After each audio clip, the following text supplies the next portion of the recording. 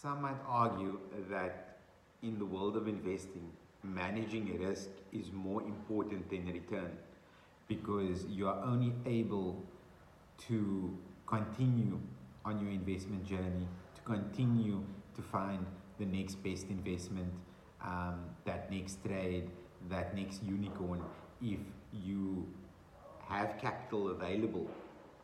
Right? So managing your drawdowns, managing your bad investments, and mitigating your risk is one of the cornerstone principles, as you will know, of investment management. And so one of the ways that you can improve your risk management is by having a coach support you in developing robust risk management strategies, identifying potential pitfalls, and implementing measures to mitigate those risks.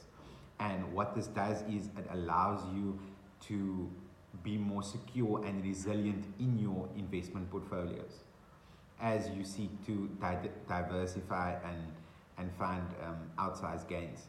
So if this is something that has been keeping you up at night, that is bothering you, that can be improved in terms of your skill sets as an investor to your continued success, then I invite you to join me for a discovery call where we can go through this in detail, and I can show you how working with me, having me support you, having me be an independent trusted advisor in your corner can help you improve your risk management capabilities.